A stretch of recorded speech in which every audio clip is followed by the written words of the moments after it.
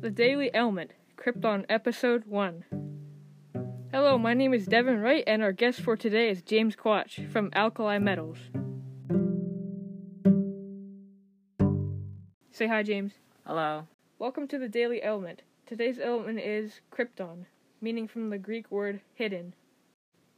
Krypton was discovered in 1898 by Sir William Ramsay and Mortis W., and is a noble gas.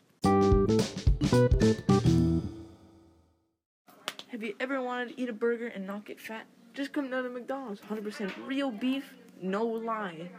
And that's the truth, 100% the truth, and nothing but the truth, so help me God.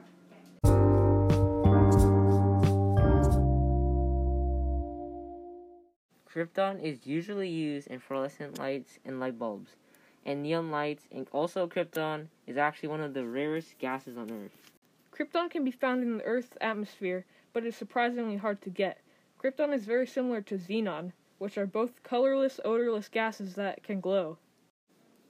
The boiling point of krypton is actually not that hot unlike other elements. The boiling point is negative 153 degrees Celsius or negative 244 degrees Fahrenheit.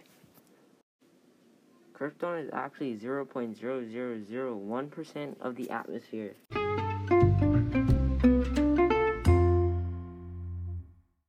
Until now, finding a sponsor for your podcast has been really hard. Anchor Sponsorships changes all of that by doing the work for you and matching you with great advertisers that fit your podcast. Sign up now and start getting paid to podcast.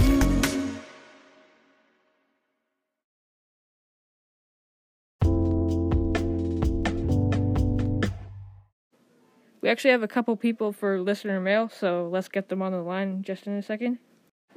So Patrick, what do you think of krypton? Well, it's pretty cool. I always buy fluorescent lights, and I've never really thought about what's in them.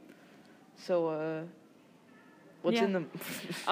It's krypton, and it's pretty crazy because it's in fluorescent lights all the time.